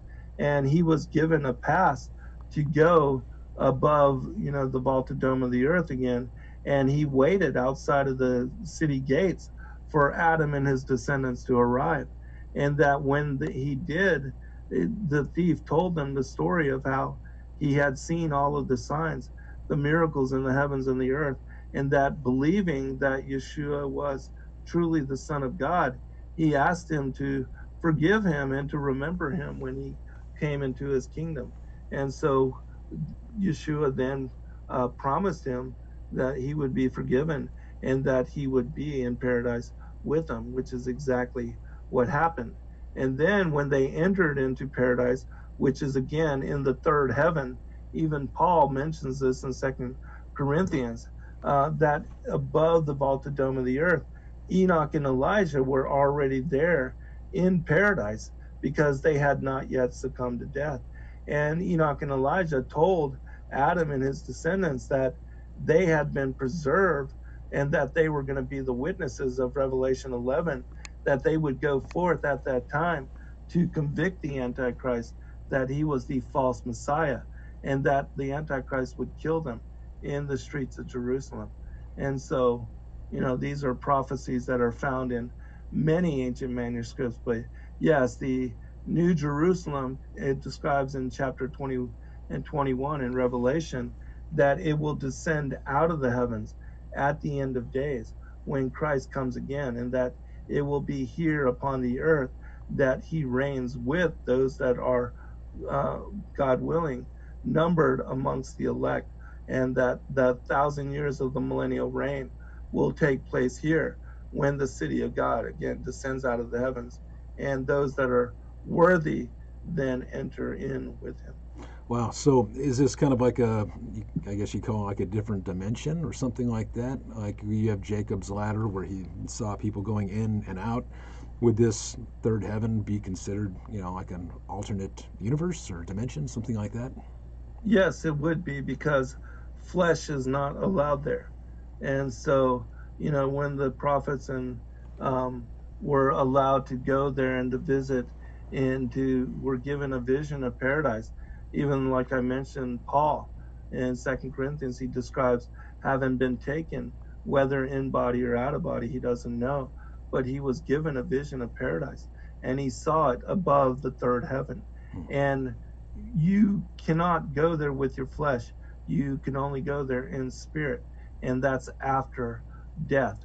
And those that are part of the righteous, they go to paradise and join the other prophets, the patriarchs, and the children of Adam that are already there.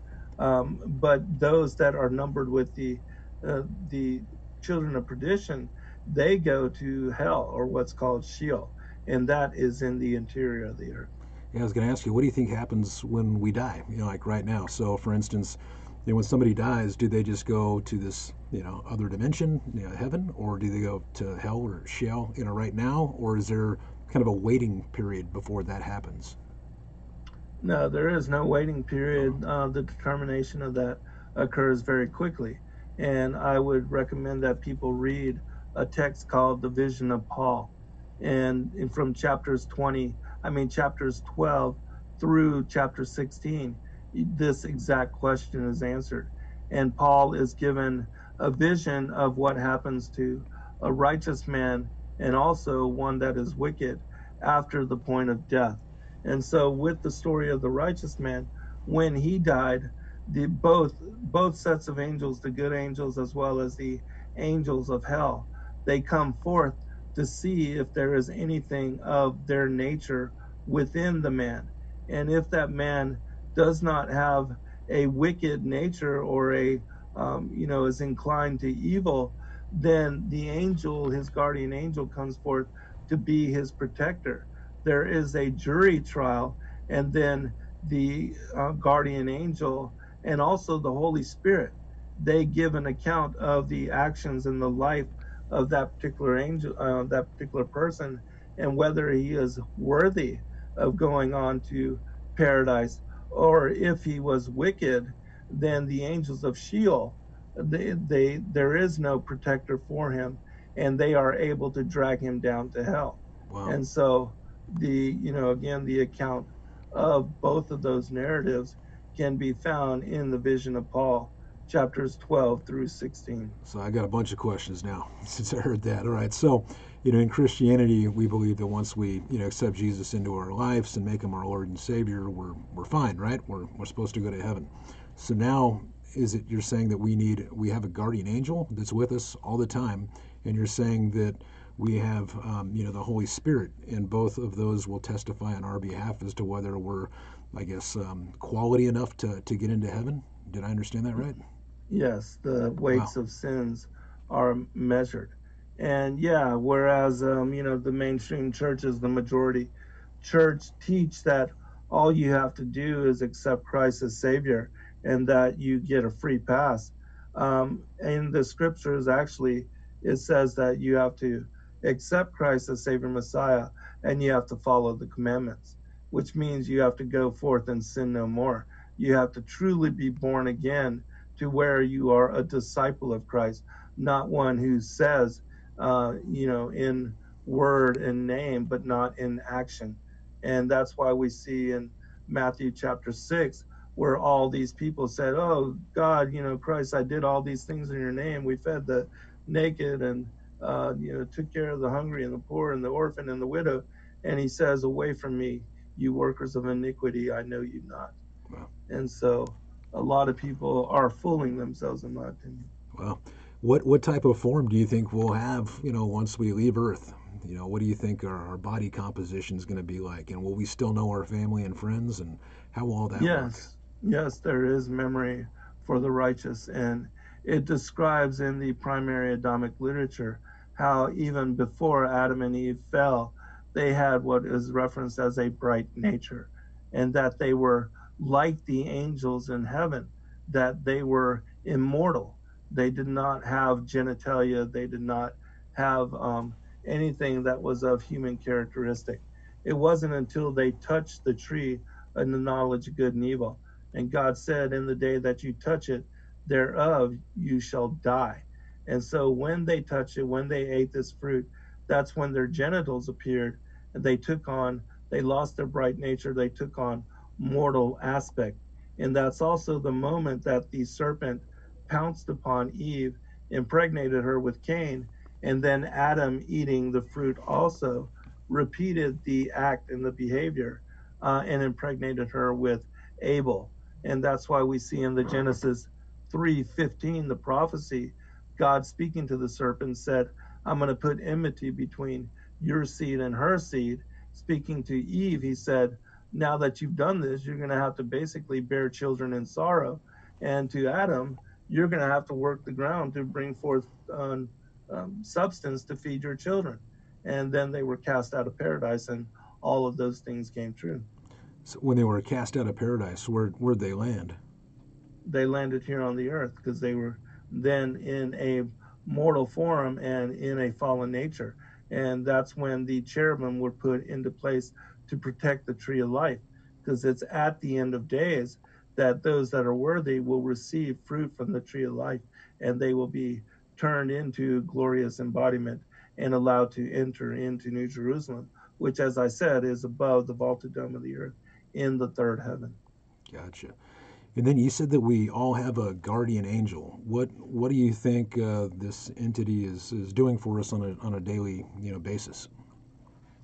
The guardian angel is that angel that, you see in the Looney Tunes. You got the good angel on the right shoulder, the bad angel on the left, and they're trying to warn us not to commit sin. It is the conscience within us, as well as the Holy Spirit. The Holy Spirit is described as the breath of man. And it is that portion within us that animates our bodies and gives it, consciousness. And so these celestial beings are with us all throughout our lives, and that are giving us and trying to lead us into performing actions which are good, and to not follow sin and to not fall away. And so you'll see that when you read the stories, it describes how, those that are righteous, that the angels and the guardian angels, they revel in the actions and the behaviors of such a soul. And those that are evil and wicked, they didn't even want to be with them throughout their lifetime, because it actually hurts the angels to see people commit sin or to cause harm to others, and they don't like it. And so, um, that's the account. And every evening at twilight, it says that the angels go forth to speak to and to bring an account of what we have done over the course of that day. And these things are written into the books of life. Wow. Well, I guess that explains. Do they actually protect us when you say, guardian angels? Do they actually protect us from different things aside from just whispering in our ear to do the right They thing? do. Yeah, Absolutely. that explains why I'm still here a whole bunch of times. Then I guess I think so. Me I, too, brother. I must have a guardian angel on overdrive, man. He's putting in a lot of overtime for sure. Yes, we all do. Yeah. So what's through all your research and through all the years you spent as a scholar and as a scribe, what do you believe that the key to life really is? I think that remembrance is the most important thing, that studying the Gospels and coming to understanding on the scriptures and the reasons of why we need to be redeemed, because we are a fallen race and we are in a fallen form, in a fallen world, that Christ promised to come to save us in order to rectify the fall and to restore us to our first estate. And so the whole theme of the war in heaven and the enmity between the seed lines that would play out, and the coming of Christ in first and second advent, and the importance of that is all related to a remembrance of who we are, why we are here, and what all this is really all about. Gotcha. What's some of your thoughts on astral projection? You hear a lot of that's becoming more and more prevalent in not so much the media, but on YouTube and things like that, alternative media. What's some of your thoughts on that? I believe that astral projection is similarly connected to lucid dreaming, and that it's natural as long as you are not involved with devils and demons. That every night when we go to sleep in our bodies, fall asleep and our spirits leave to go on into dreaming, that this is a natural process, and that often God uses our entrance into such space to bring forth message, to warn us, or to give us a dream that could be important on things that might happen, that often, imagery, it could be prophetic, or that we can receive vision, like, Daniel receiving the vision of Nebuchadnezzar, and even Joseph receiving the vision of Pharaoh and interpreting those visions, that, it not only saved their lives, but in the case of Joseph, saved the lives of probably millions of people, because he was appointed then to be the administrator of Egypt, and that he was able to feed, because he knew that there was going to be 7 years of plenty and then 7 years of lean. And using that knowledge, he prepared for those events and was able to save even that of his family. And so, with regard to dreaming, we don't place any emphasis or any importance upon it, but many cultures did. And there are many peoples worldwide that do, and they try to teach their children that dreams are important, and that when you live a life like that, it's my opinion that many who do and are able to recall and to retain what they dream, that many of them are led spiritually by the Spirit of God. In the same manner that if one is seeking out occult or magical preference, and that is involved in demonic, the conjuring of devils and demons, that surely you're going to increase in what might be called magical power and the relationship of these devils and demons. And so the choice is upon, our free will and our heart, our intent, and our inclination to do good or evil. But as far as the astral spaces and dreaming, lucid dreaming, and that particular space, it has always been used as what is that barrier between dreaming, the waking world, and the dreamtime world, that when you step across it, you are able to interact with spiritual forces and to receive often vision or knowledge of prophecy or things that would happen in the future or So, even in the past. so what do you think about people that are on purpose trying to reach that state of mind or that different dimension? What do you think of people that, are purposely, through meditation or through trying to, astral project outside of just sleeping? Is that sinful? I mean, is that something that's okay? What's your thoughts on trying to get there throughout, I guess without dreaming? What's just getting there on purpose? I think what is important about their intent is where they are in their spiritual walk and awareness and knowledge of who the true Godhead is. Because just like playing with a deck of tarot or playing with a Ouija board, if you don't know who the true God is and you don't have a relationship with the true Most High, well, then you're going to be interacting with devils and demons. And that is not going to be a good experience. And so it, in my opinion, depends a lot upon a person's intent and their true religious understanding and whether they are in true relationship with the Most High, because these things are tools. But again, if you don't know what you're doing, and if you're trying to invoke an experience with something you don't really understand what you're getting involved in, then the doorways that you are opening, you don't know what kind of entities, what kind of spirits are going to come through, nor what kind of entities you're going to interact with. And so it's like playing Russian roulette. Yeah, sounds pretty sketchy. I think I'll stick to just sleeping, right? All right. Right. All right, so we in the beginning we started talking a little bit before we went live about crypto and blockchain. What's some of your thoughts on crypto, blockchain? Do you think that it's good, bad? Just maybe some of your thoughts just in general on in your research. I think crypto is just like, again, the Ouija board or the tarot is just a tool, and that it can be used for good or evil. Decentralized, certainly that, I would think that the premise of why Bitcoin was established and that it cannot be manipulated by the elite or like fiat money just be created out of nothingness. I think that is a good thing, and that it can truly preserve a real store of value that is outside of the realm of the manipulation of those that are holding the wealth and the power in the world. And that it can be beneficial for even, nations and peoples to establish something that, again, is outside of the manipulation and the hold of the elites, even in their countries and in their world.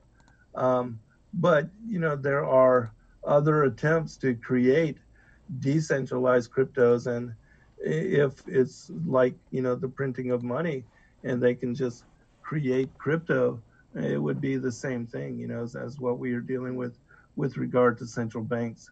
And so it's all just a matter of the kind of crypto, and the way that is used and what it really represents that determines whether it could be good or evil.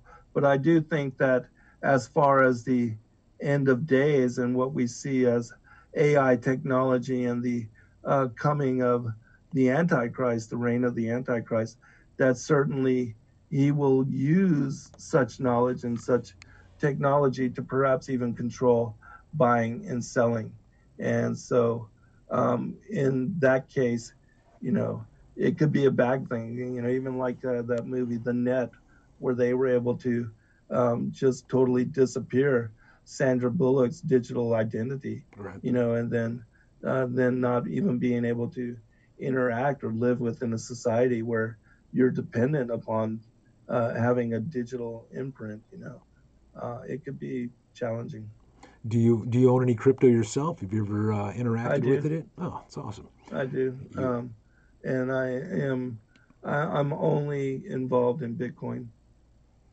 There's maybe a few other things like that you get rewards from Coinbase for Sure.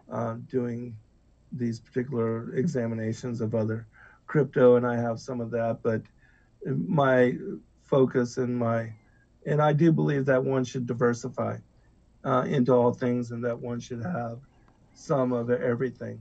And so, yeah, I think that people, and I think that you know, crypto has the potential for if something really does happen and the fiscal system as we know it collapses, that there could be a rush to cryptocurrencies. And I think that Bitcoin is the only one that I truly trust um, as far as a lot of that.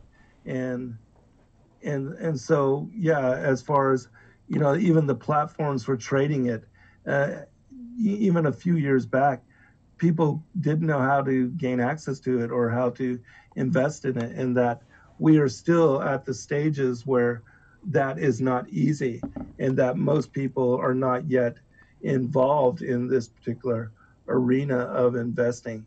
And so I think that it has a great potential once it is easier access and easier as far as the people that have a lot of money that want to use brokers to trade it and to get involved in it, that once those kind of platforms are established, that Bitcoin will benefit from it.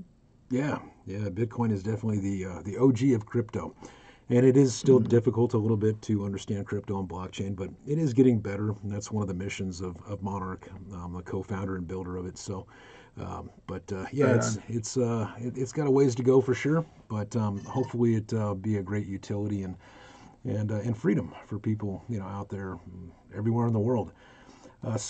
And at the end of the show, peeps, for people that are still hanging out with us, I'm also going to announce all the winners for the week because every week I give away, free crypto, free Monarch tokens, Awesome. Good for and you. then also on Twitter, we do some just some different contests and things like that, and I give away some Bitcoin Cash. So you'll have to take a look at Bitcoin Cash one of these days too. so, Yeah. yeah, I'll do that here in a little bit. But before we do that, why don't you tell everybody, what everybody should know? Like if you had to sum up, your life experience and what you think people need to know in this world, what would it be? And then where can people go to learn more about you? I think the most important thing is to study prophecy, because in doing so, you will learn that there are actual manuscripts out there which are divinely inspired by our true creator, and that the messages and the words and the prophetic insights that are contained within them, they tell again the story of the fall of humanity and why it was necessary for the Son of God to enter into mortal form in order to redeem us and to rectify the fall. And so that story is connected to the remembrance of who we are, why we are, and even what all of this is truly about. And that understanding some of these skeleton keys of the work that I do, it will help you to better understand the bigger picture of what we are contending with reality, the esoteric nature and the conspiratorial nature of this world, or even why all the bloodline elites are, of all the same family, and how now, especially, that the fig tree has bloomed, that we are in the last generation, and that these are the end days, and that the book of Enoch, as it was written for that distant and remote generation, that everything is playing out and we will see the fulfillment of all things. And so it's important that people understand these things in order to come to know who the true Savior Messiah is, and of what is important with regard to the message of the cross, in that he, being the Passover lamb, that he died in order to present a forgiveness of sins for all of humanity.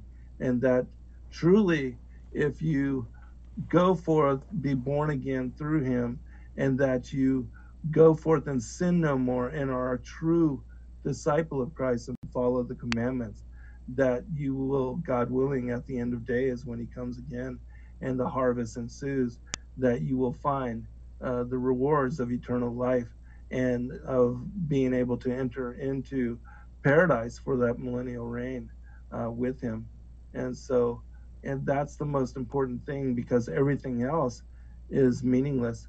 It's eternity and salvation, which is the only thing that is even real, that everything else is an illusion, and that the focus of this life, the American dream, wealth, money, getting a bunch of things, substance, all that, is all just an illusion. That we're caught up in a matrix of deceit and deception that is difficult to get and make discernment upon. But that if you, again, understand the aspects of the work that I do and the others, there's many others now that are doing similar work and helping people wake up to what's really going on, that you'll understand things in a way that is not being explained in Sunday schools or seminaries, or that is not really even understood by most mainstream pastors, preachers, and ministers. And so it's important, again, to do so, because salvation is through Christ, and grace is awaiting all those that truly do come to understand and truly do believe. It's awesome, brother. And they can find you over at sacredwordpublishing.com. It has links to, looks like all your social media, your radio shows, your books. Actually, I don't see social media here. Is it on your website? Well, just the Facebook, Zen Garcia, all of my shows and my schedule. But yeah, sacredwordpublishing.com is where you will find links to all of my books, and even a schedule of, my calendar of the radio shows, and all of the weekly shows that I do, as well as all the numerous shows and platforms that we do with others. All that can be found at sacredwordpublishing.com, or just Facebook, Zen Garcia. But we do have, through our YouTube, Endeavor Freedom, and Zen Garcia, all of our shows are uploaded and live streamed. And I do a broadcast every Wednesday on Revolution Radio, 8 to 10 p.m. Eastern, and on Thursday night on Truth Frequency Radio, 9 to 11 p.m. Eastern. And so all that should also be available at sacredwordpublishing.com. It's awesome, man. I sure appreciate you coming on. I could literally talk to you for hours. I could just keep coming up with questions. Yeah, you're a wealth of information. So it's been an honor and a pleasure having you on. I really appreciate it. And yeah, God bless you, man. I had a good time, and I thank you for the questions and the opportunity. I hope that your audience was blessed by some of what we talked about. Yeah, I hope so too. Zen, oh, thanks, man. You're awesome, my brother. So, a lot of stuff was covered today, and this is very different from, our typical stuff where we talk about, self-improvement, motivation, cryptocurrencies, things like that. Basically, whatever you asked me to cover, right? And so this is, one of those rare times that we had somebody from outside the space, kind of like we had G. Edward Griffin on, we've had, Red Pill on, and, Zen Garcia. And so it's a lot of different information than what we're typically taught in school or Sunday school or church, or even my like my uncles. I have an uncle that's a pastor. I don't think he's read the Book of Enoch. I think a lot of pastors that I know, when I've asked them if they've read about the Book of Enoch, they hadn't. And I thought that was a little bit concerning, that especially when so many people are listening to these pastors speak and they're just reading from the Bible. There's other scripture out there as well, right? So it's really cool to get somebody like Zen on that's read all these different scriptures and that can articulate it for us. And, while obviously we're not all going to agree with everything that he says, and, people, when they start talking about flat earth, like he was saying, people, they kind of frown upon that, right? And, me, I believe that it's round. But, again, a lot of other stuff that he talks about, that it's backed up by scripture, and everything he was talking about, he was backing it up by scripture. So I'll leave it all for you to decide on, what your thoughts about Oars are, and for where to go to learn more. It's at, where is it at? It's at sacredwordpublishing.com. Again, that's sacredwordpublishing.com. So he has his own radio shows.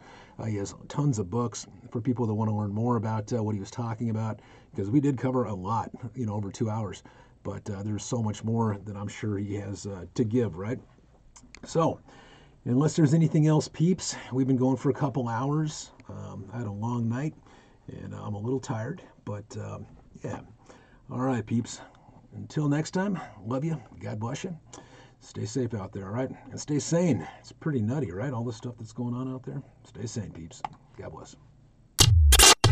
Hey peeps, just a friendly reminder, Crypto Beatles shows are never financial advice, recommendations, or trading strategies. The views expressed here are solely that of Robert Beatles and his guests. Robert Beatles is the co-founder of the Monarch Wallet, host of TradingView Sessions, Crypto Beatles on YouTube, and owns several entities. Robert's opinions here do not reflect that of those entities. Some information shared here may not actually be factual. These shows are for information and entertainment purposes only. Never invest a single Satoshi or penny in anything without first seeking the counsel and advice of a professional financial advisor. Robert Beatles is not a financial expert or advisor. Investing in anything is super dangerous. You can lose all of your money, so always trade at your own risk. Please help us grow the family. Give us a comment and review on the Apple or Google Play Store. It's super quick and easy. Just scroll down, click the little stars, comment, and just help us grow the fam. God bless you, love you, and I'll catch you on the next one.